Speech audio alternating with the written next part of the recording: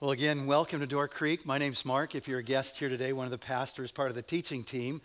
And before we get into the message today, let me just say, just thanks to those of you who are building into our kids. And so I remember very clearly that I was a 5-6-year-old little rascal that went to church one day, and the teacher shared the good news and God's love for me in Christ. And I placed my faith in Jesus.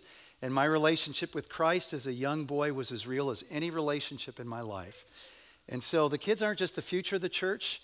The kids are part of the church today. And God has ordained praise even from the mouth of babes.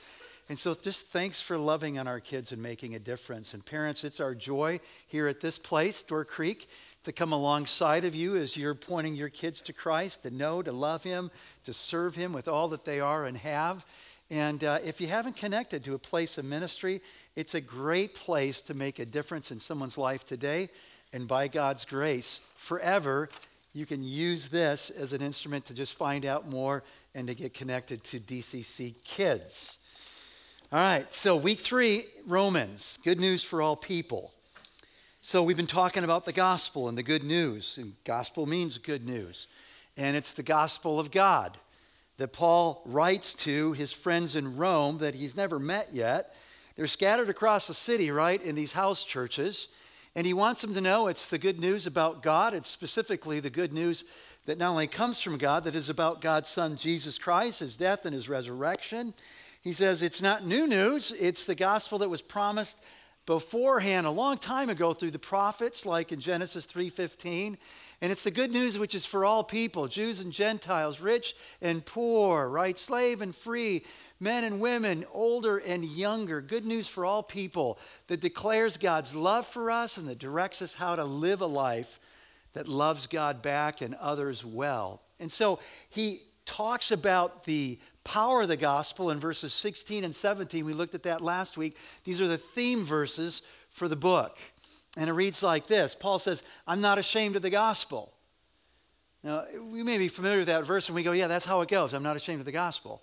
But there is a lot of reasons why he could have been ashamed of the gospel. He talks about that in one of his other letters, 2 reasons.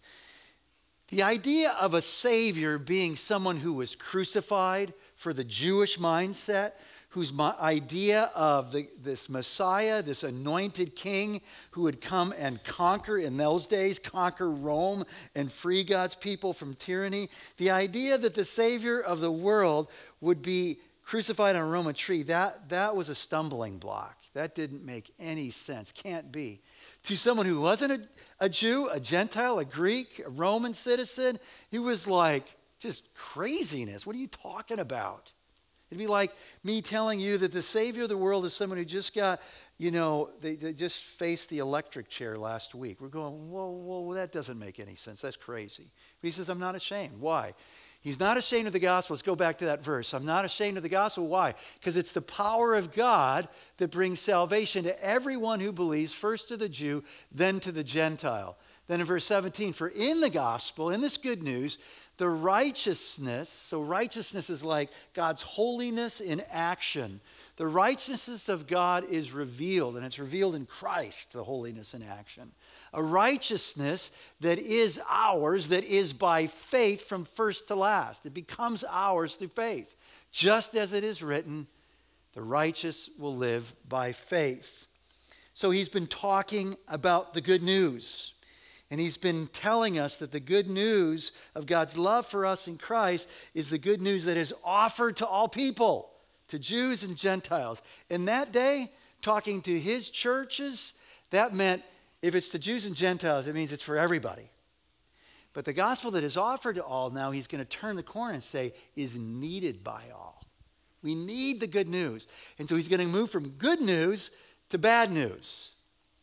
Now, a lot of times if someone comes up to us and says, I got good news and I got bad news, what do you want to hear first, right? You hear that? Say that?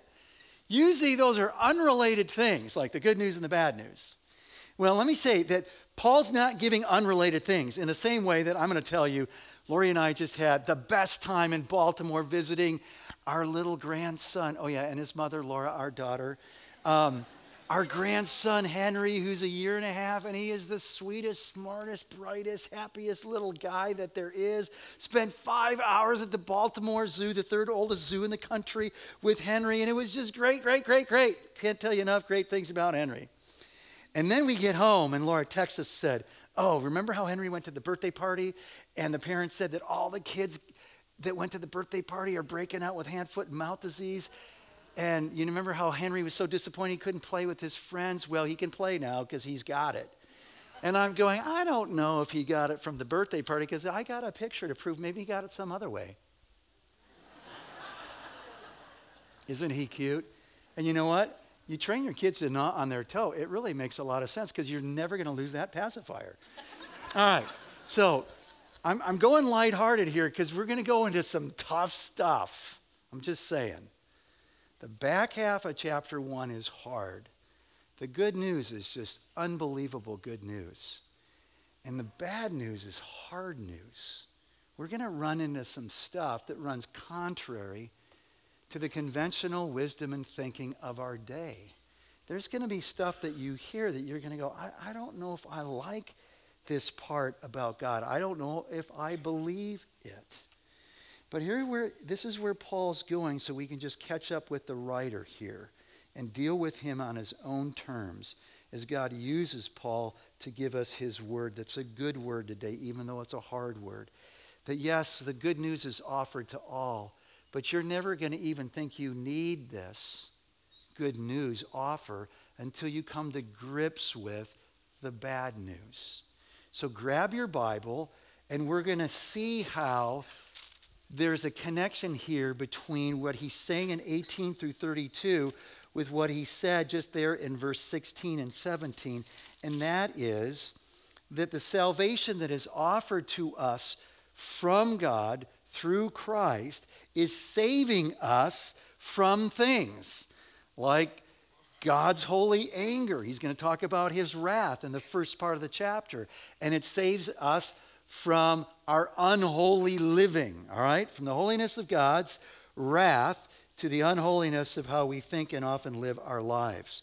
So we read about his wrath at the very beginning, and this is a hard thing because we go, God's wrath, that's Old Testament stuff. That's wiping out people. I don't like that God. I like this God of love. And Paul's going to show us that God's wrath isn't like ours, and God's wrath isn't disconnected from his love even. So let's read about it. The wrath of God. All right, so I didn't tell you where we're at. So at the end of our Bibles, right, book of Romans, letter to the Romans, after Acts, you can find it in the table of contents. The wrath of God, verse 18, is being revealed. So it's happening today, present active, right? From heaven against all godlessness and wickedness of people who suppress the truth by their wickedness. Since what may be known about God is plain to them, because God has made it plain to them. How so? For since the creation of the world, God's invisible qualities, his eternal power and divine nature, have been clearly, not dimly seen, being understood from what has been made, from creation, so that people are without excuse. For although they knew God, they neither glorified him as God nor gave thanks to him. For their thinking became futile, and their foolish hearts were darkened. Although they claimed to be wise, they became fools and exchanged the glory of the immortal God for images made to look like a mortal human being and birds and animals and reptiles. So, the first thing that we learn here is the good news saves us from God's wrath. The bad news is that God doesn't wink at sin. Now, his wrath is not like our anger, which sometimes is correct, but most of the time it's not. In his classic book, J.I. Packer says this. It's the book called Knowing God. God's anger is never unpredictable. Well, we've dealt with people, we've had parents where you just never knew. We've had bosses like that. We may be married to someone like that. Never unpredictable. It's not self-indulgent. It's not about irritability, something that comes from a place of pride or cruelty or a bad temper. God never loses it. In fact, the Bible says he's patient. He's slow to anger. His motivations are pure. His anger and his wrath is radically connected to his righteousness, his justice, which means he does all things right, which means he doesn't wink at sin. But he's committed to dealing with it, ultimately to one day ridding this world of evil. So what it is God's relentless commitment to deal with evil. It's his right response toward anything that doesn't conform to his character or to his will. He loves us enough that he's going to deal with the things that destroy us. The opposite of love is not hatred, it's indifference. And our God is not indifferent. We see the first use of this word, God's wrath, in Exodus 22. And we read God saying, "You shall not mistreat any widow or orphan, the fatherless child. If you do mistreat them and they cry out to me, I will surely hear their cry, and my wrath will burn. I'll kill you with the sword, and your wives will become widows, and your children fatherless." His response here is connected to justice and doing right, and his love for the people that are vulnerable, being taken advantage of. So he's slow to anger. And we find out that his anger is revealed now because sin is its own punishment. It's being revealed now because there's consequences for the free choices that God has allowed us to make. He didn't create us as robots so we can make free choices.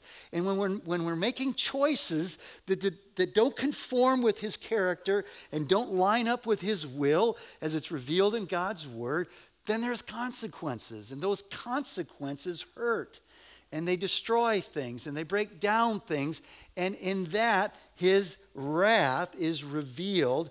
But it's not just being revealed. It will one day come to fruition when Christ returns and deals with it ultimately. So he talks about that in his letter to Timothy, the pastor in Ephesus. And he says this in chapter 4 of his second letter, verse 1. "In the presence of God, Timothy, and of Christ, Jesus, who will judge the living and the dead, and in view of his appearing in his kingdom, I give you this charge." And he goes on to say, preach the word.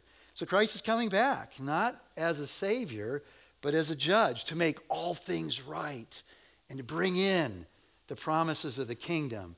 No pain, no suffering, no death. This new heaven on earth. So, what are we saved from in the gospel? Well, we're saved from God's wrath, his holy, righteous anger, his relentless commitment to deal with sin and pain and the things that bring suffering in this world. I don't know how you make sense of the world when it comes to pain and suffering. You know, I don't know if you start the day. I find myself starting the day and I'm not reading a paper. I'm not on my computer. I'm just using my news app and I'm doing this. I'm thumbing through and I'm seeing these stories and I'm hearing the stories today. And I don't know how you make sense of how we've got to where we are, where someone breaks into a home, the parents are murdered, the 13-year-old daughter, I think she's still missing, right? I don't know how we make sense of that. Someone murdered in our own city. Someone was driving down Packer Avenue Friday morning, and a car rolls up to him, the window goes down, and a guy's got a gun and starts shooting at him. I don't know how we make sense of the thousands of people who are fleeing their homeland in El Salvador and Honduras and Guatemala and going up through Mexico right now, and how to make sense of what's our responsibility and how to make sense of why they're fleeing from the violence that's going on in those drug-infested countries and the poverty that's going on and just looking for a better life. I don't know how we make sense of the statistic that we can hardly get our minds around that deal with murder and suicide and violent crimes and rape, and how you're dealing with the cancer issue that's in your own family, or maybe in your own body, or the marriage that's crumbling apart. Well, Paul's going to help us make sense of the world that we live in here. And God's plan is to rescue it. But his wrath is reminding us that this world is broken, and we need to know how we got here. And he's going to help us know how we got here. And the first thing he's telling us here is how we got to where we are, because the theys of verse 18 through 32 is not just the people who lived a long time ago. Yes, those people. Yes, the people who were living in Paul's day 2,000 years ago. And yes, the people who are living today. How we got to where we are is, he says, they rejected God. They ignored him. He's going out. His anger is going out against the godlessness and wickedness of people who suppress the truth about God, that he exists, that he is. Because if I can say he doesn't exist, then I don't have any responsibility to this one that supposedly has created me. So they suppress the truth. They reject him. They don't honor him. They don't recognize him or give him thanks. But Paul says they're without excuse, because the knowledge of God is as clear as the morning sunrise. It's right before their very eyes. But we suppress the truth. So how do we suppress the truth? Well, if someone said, I'm suppressing my emotions, they're holding them down. To suppress the truth is to reject the truth, to resist the truth, to not believe the truth, to not align my life with the truth, that there is a God who created me, and therefore I have a responsibility to live out my life in relationship to this one that I owe my very life to. We suppress that truth. We resist it. We reject it. I don't want to hear it. There's another way we suppress the truth. He says we suppress the truth by our own wickedness. In other words, the Bible says that when God created us, he created us in his own image. Male and female, he created them. In the image of God, we're created. And when we don't line up our living with a holy God, his character and his will and his ways in this world, then my life isn't reflecting the truth about who God is, and I'm suppressing that truth. Either way, he says, we're without excuse. Why are we without excuse? Because it's right before our very eyes. So look at this picture of the Tetons. I love the Tetons. This massive, just mountain range that comes right out of the plains, right? And it's just unbelievable. And for me, when I get in the mountains, the first thing I think about is the majesty of God. And he says in verses 18 and following, he says, when we see the created order around us, we're seeing the fingerprints of God, who's invisible, but we see his eternal power. That's eternal power, his divine nature. We can't build mountains like that. This is a God thing. And because of that, we don't know everything about God through creation. That's why we have special revelation. That's general revelation that leaves us without excuse. There isn't anybody in any part of the world, whether they've heard the Bible or not, that shouldn't know through creation that there is a God who deserves our honor and gratitude and worship and praise. But we suppress the truth. And it's really easy for people to come up with all kinds of scientific explanations. And by the way, you can believe in the process of evolution and still believe that God is the creator. So I'm not saying that, but there's all kinds of people that are designing ways to think about how we look at the world around us without having God in the context and the construct of trying to make sense of it. Now, let me just give you some examples of why I think that's a really big stretch, because we would never do that. If we had the chance tomorrow morning to drive 2 hours to go to Chicago, to get down on Michigan Avenue, to walk into the Art Institute and meet the curator, are you kidding me, of the Art Institute, who takes us through the different halls, who gets us into the beautiful hall of all these impressionistic paintings and tells us about Monet and all the other great impressionistic painters, and we say, well, I don't really believe they were painted by people. What are you talking about? Or to go to the symphony this week and hear Brahms' Fifth or whatever it is and go, I don't think Brahms or anybody wrote that. I don't think there's a score. I think these just people are pulling off. They're just really talented with their violins and all that stuff and just kind of bringing it together. or to sit down, have a great meal. All these flavors and colors and textures and courses, and you go, chef? People cooking? I don't believe it. He says it's evident, but we suppress the truth. Why would we do that? Because there's an implication. If God is God and he's created us, there's an implication that we belong to him. And we ought to live in light of that. And the human predicament now is we want to be God. So don't talk to me about another God. I want to be God. I want to be in control.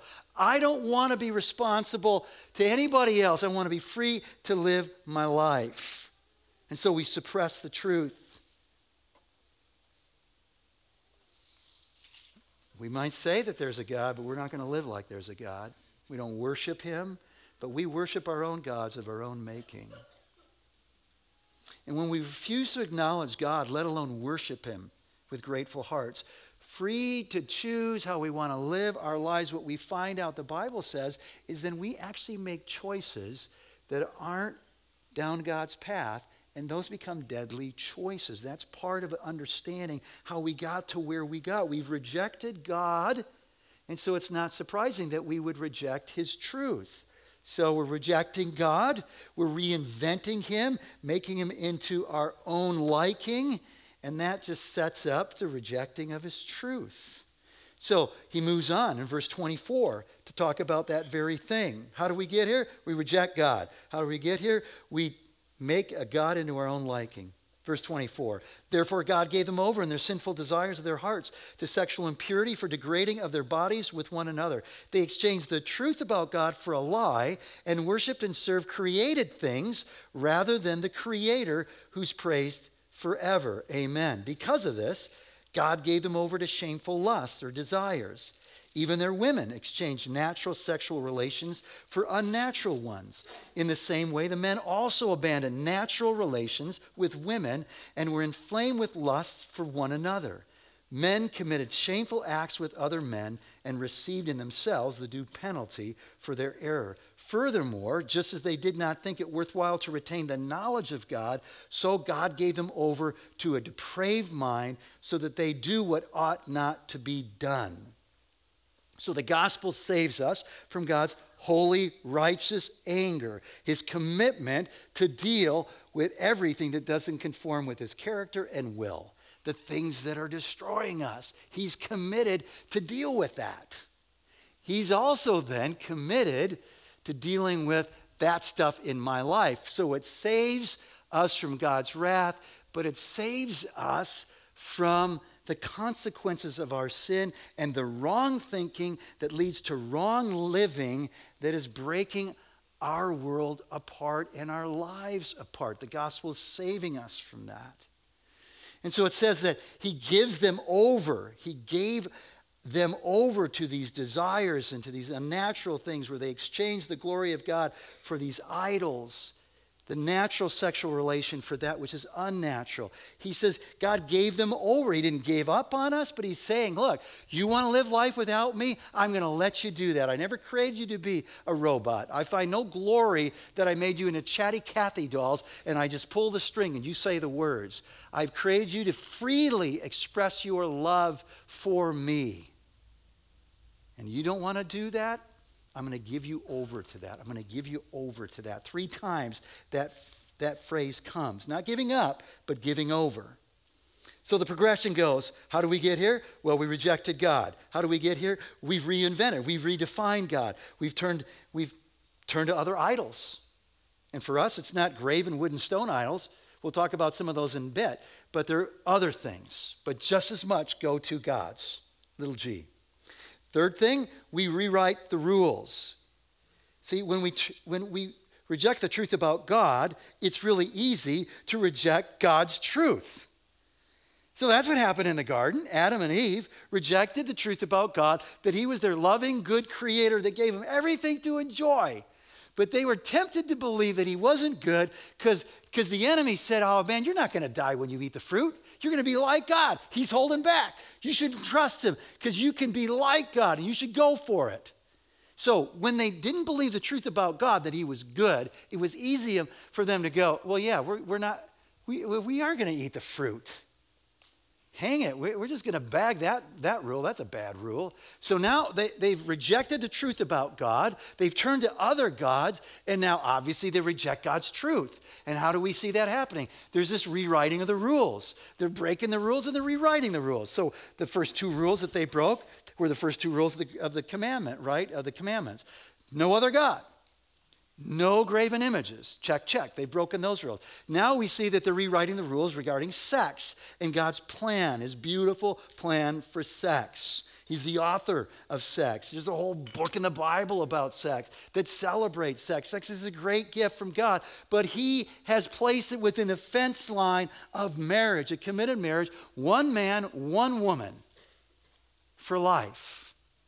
And when Jesus talks about that, he says a man will leave his father and his mother.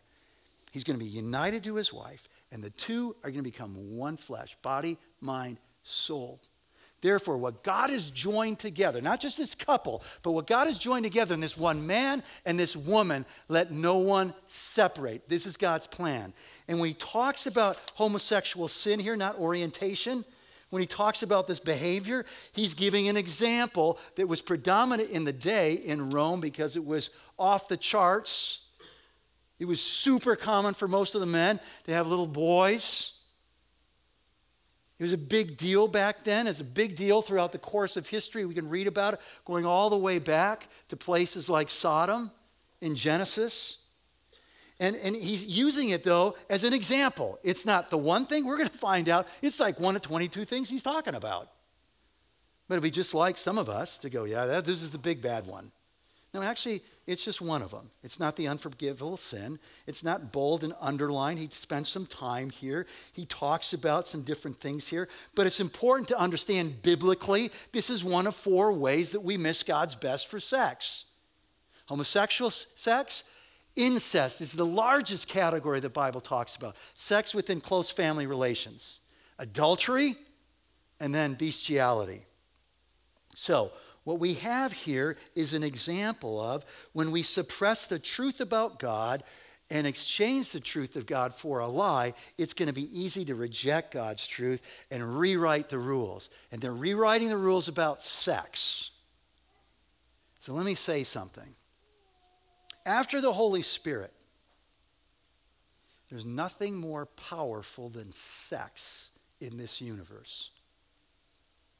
After the Holy Spirit, there's nothing more powerful. And God's design is it's to be this beautiful expression of love that unites, by God's blessing, brings children into this world that furthers his purposes in this world. And it is a powerful thing that the enemy wants to continually twist. And that's all the enemy can do, you guys. The enemy cannot invent evil. He can only twist good. And so he's talking about, this is one of the ways. We break the rules, rewrite the rules. So in our minds, as we read through these other 21 sins that just mark off the reason why we're in a bad place, because we do these things, I'm just going to tell you, the easy thing for us to do is to just check off and go, that's a big, hairy, bad one. I'm glad I don't do that. And go, oh man, maybe I did that 10 years ago. And just we do this. This is all like this. All of this puts us in a place that shows that we're not in a right relationship with God. And the reason is because we've rejected him and turned to other things. And we've broken the rules. And we're guilty as charged. And so when I read through 29 through 31, just in your mind, just note how you go, in your mind, go, that was a big one. I haven't done that. And realize that's not helpful here. Like this isn't coming like there's red sins and there's green sins, or there's big bold letter sins and there's little tiny italic sins. These are all sins, one of them, enough for Jesus to have to die for you and me. So I'm going to read it slowly that we just catch up with it. They become filled with every kind of wickedness. So this is interesting. They're empty of the knowledge of God. They're empty there. But here's what's filled in the place of God in their life. They're filled with every kind of wickedness, evil. So there's kind of general categories here: wickedness, evil. Now it starts getting specific: greed and depravity, this grasping and grabbing for more and our self-centeredness. They are full of envy, right? I want this stuff, and I need this stuff. Murder, the violence, the strife, the deceit, the malice. They are gossips. Wow, wait, are you kidding me? Gossips got in the list? Yeah, gossips is in the list. Slanderers, God haters, insolent, disrespectful, right? Arrogant and boastful. They invent ways of doing evil. They disobey their parents. They have no understanding, no fidelity, no faithfulness. You can't trust them. No love, where they seek the good and best of others before themselves. There's no mercy. All of us, this is us, somewhere in this list. And without God's mercy and grace in our life, all of these are within our grasp. Don't for a minute think you could never do that. We could all do that, and we've done some of all of this. So the tendency, I think, when we're reading the Bible at a place like this and hearing a sermon like this, is, oh, shoot, man, I wish they were here. You know what? I'm going to get that. I'm going to get that message, and I'm going to send it to them because they need to hear that. So the Bible's a mirror. It shows us who we are. It shows us beautifully who Christ is, and through Christ who God is. But we tend to kind of read stuff like this, and I don't need a mirror right now. We kind of turn the Bible into a pair of binoculars. We're going, that person way over. Well, they need this. It's good teaching. They need to catch up with it. This is a good word for us. Remember what Paul says, 2 Timothy 3:16. All Scripture is God-breathed, and it's useful, it's profitable to teach us, to correct us, to rebuke us. So to rebuke us first, hey, you've lost the line, Mark. To correct us, here's how you get back on the wagon, on the line here, and to train us in righteousness. What does that mean? To train us to live rightly before God and with each other, so that we're adequately equipped to do every good work that he's called us to. So don't turn the Bible's message and teaching right now into a pair of binoculars, but let the word through the Spirit fall on our hearts. Where you go, I wasn't really truthful with my wife when I talked about my business trip or that expense account. I've kind of been insolent, and I've got these malicious thoughts, evil thoughts, hoping for people's demise. Or I'm really greedy. I don't want to let go of anything that is mine. Just let the word bring us to this bad news that doesn't rest us in the bad news. It then throws us to this, I need Christ. I need the good news. And that's what we have in the gospel. That's what we continue to go back to in this letter. And so one of the beautiful things is Paul understands it's slow for us to come to this understanding. We suppress the truth, not just about God, but about ourselves. So I'm reading this wonderful history called On Desperate Ground. It's the story of the Marine invasion in South Korea, and then these UN troops that join the Marines, General Smith leading the charge, MacArthur's kind of over the whole theater operation. There's this guy, General Ullman, that's kind of like MacArthur's right-hand man, and they've liberated the South, and they're going up to clean the North out of communism. And they're going on this death march up in the cold of winter. And Smith, the guy who's leading the Marines, is nervous because he doesn't like the battle plan. He thinks there's a lot of ego driving it. And now he's starting to get reconnaissance and reports that the Chinese actually are going to engage the battle. They've crossed into Korea, and they're going to join the fight. MacArthur hears it. Ullman hears it. And they do this. No, I don't hear anything. I don't hear anything about Chinese. And before you know it, they keep saying, keep going, Smith. And Smith leads the Marines, 30,000 UN troops, and all of a sudden they're ambushed by 120,000 troops, Chinese. They didn't want to hear the truth. Apparently, as part of the human condition, we don't want to hear the bad news. Don't tell me bad news. You keep the bad news. Tell me the good news. Paul's going to take like a lot of time in this letter to go back. Next week we're going to talk about, even religious people need the good news. Not just irreligious people.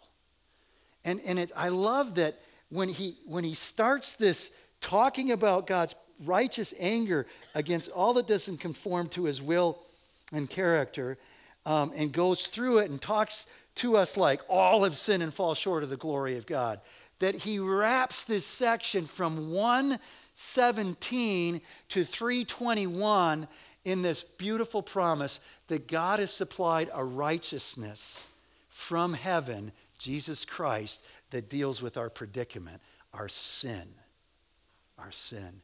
And it gets to the very bottom when we look at verse 32, that not only have they rejected God, not only have they reinvented God, not only have they rewritten the rules, but now guess what? They're having a party and they're celebrating and they're promoting those who do what they're doing. Although they know God's righteous decree that those who do such things deserve death, they not only continue to do these very things, but also approve of those who practice them. A culture has descended to a low level when we approve of the things that God says are hurting us, are wrong. That's not just part of our day, guys. That's been going on because it's so easy to go, I know, I feel like it's the worst it's ever been. Trust me, it's not the worst it's ever been. Go back and read Genesis 6 when everybody always did that which was evil all the time. And God wiped out humanity except for Noah. But this is the pattern. You reject God, you replace God, you write your own rules, and you celebrate the things that you know actually are bad, and you promote and high-five those who do the same. That's the bottom, he says. That's the bottom. So where do we go? Well, we go back to the beginning and ask ourselves three questions. Do we believe that God exists? Do we know that he deserves our honor and thanks? And most importantly, does he have that? Are we living our... So here's the deal, you guys. We can actually go, I believe in God. So the philosophers would say we are theists. We believe in God. But we could functionally be acting and living like atheists. No God. N-O, God. So it's not, do you think there is a God? But do you honor him? And how you live your life, is there gratitude, understanding that all that you have and are is from him? Do we have any idols which are taking God's place? And remember, it could be a good thing. It could be a good thing that becomes an ultimate thing. And so there's all kinds of things that we place before God. It could be work. That's a good thing. It could be your marriage. It could be your kids. Those are great things. It could be sex. That's a good thing, but not if it's not in the right place. It could be drugs or alcohol or something right now. That's your God. Jesus says, I'm going to give you life that is abundant and free. And when you taste the waters of life that flow from me, you are never going to be thirsty again. Any other God always leaves us wanting more. And I know there's some people that aren't going to believe the bad news, because that's the next question. Do we believe the bad news? The reason you're not going to believe the bad news is you go, I'm living the bad news, and my life is fine. I know exactly where I am. I'm not going to pretend to be a follower of God, but I'm living my life. I'm breaking those rules that you're talking about. And you know what? I'm good. I like my life. I'm finding a lot of happiness, and I don't want to trade up. I'm good. Don't confuse God's patience with you today with his approval and his commitment to deal with all that doesn't conform to his will and character. And ask yourself this question. If you're good, are you satisfied? Or do you need more? If you're good and looking for more, can you actually stop? Because maybe you're not actually free to live the life you think you're freely living. Maybe it's the other way around.